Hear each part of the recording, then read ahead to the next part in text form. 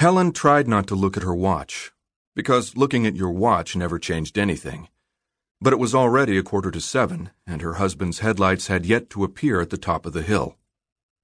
Evening had darkened to the point where she had to press her forehead to the kitchen window and frame her eyes with her hands just to see outside. Meadow Close was a dead-end street, and so even if she couldn't make out the car itself, the moment she saw headlights of any kind cresting the hill, there was a 1 in 6 chance they were Ben's. More like 1 in 3, actually, because by turning her face a bit in the bowl of her hands, she could see the Hugheses' car parked in their driveway, and the Griffins, and that obscene yellow Hummer that belonged to Dr. Parnell. "Mom," Sarah yelled from the living room. "Can I have some more seltzer?" 12 was old enough to get your own fanny out of the chair and pour your own third glass of seltzer. But it was Tuesday, and on Tuesday evening, guilt always ruled, which was why Sarah was eating dinner in front of the TV in the first place. And so Helen said only, pointedly, "Please." "Please," Sarah answered. She couldn't help stealing a look at the kitchen clock as she closed the refrigerator door. 6:50. Mr. Passive-Aggressive strikes again, she thought. She wasn't always confident she understood that expression correctly, passive-aggressive, but she referred to it instinctively whenever Ben failed to do something he had promised her he would do. Sarah was sitting on the couch with her plate on her lap and her feet on the coffee table, watching some horrific show about rich girls. She still wore her shin guards, but at least she'd remembered to take her cleats off. Helen placed the seltzer bottle on the table at a safe distance from her daughter's right foot. "Thank you," she said. "Thank you," Sarah repeated. Then they both turned to watch a beam of light finish raking the kitchen, and a few seconds later Helen heard the lazy thump of a car door.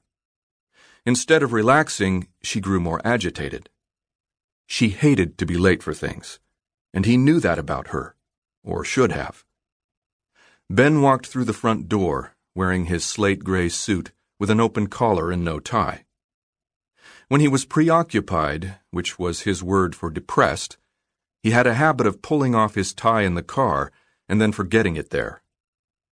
Last Sunday, Helen, passing his Audi in the garage, had glanced through the window and seen 3 or 4 neckties slithering around on the passenger seat. It had sent a little shudder through her, though she didn't know why.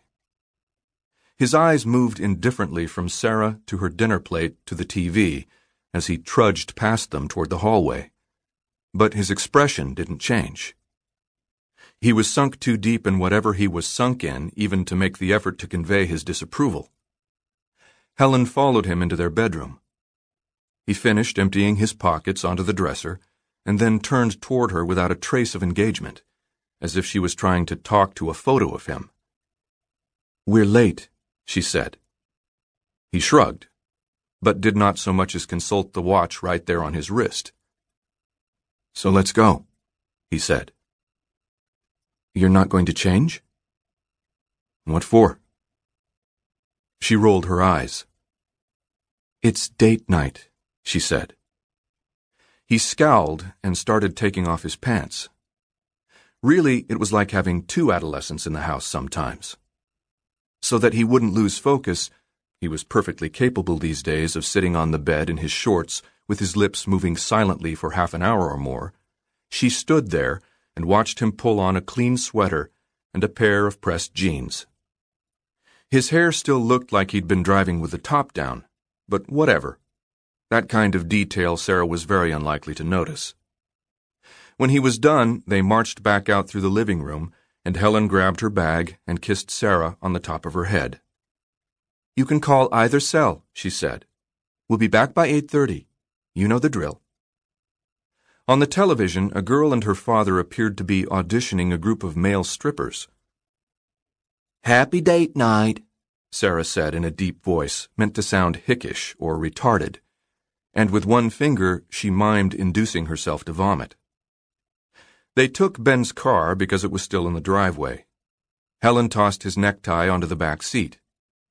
He drove too fast, but only because he always drove too fast, and they were 10 minutes late for Dr. Beckett.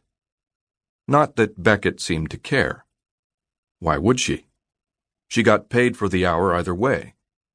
So if she doesn't mind, Helen thought as they took their seats at the threadbare arms of the couch, and Ben doesn't mind, then why am I the only one who minds? What is the matter with me?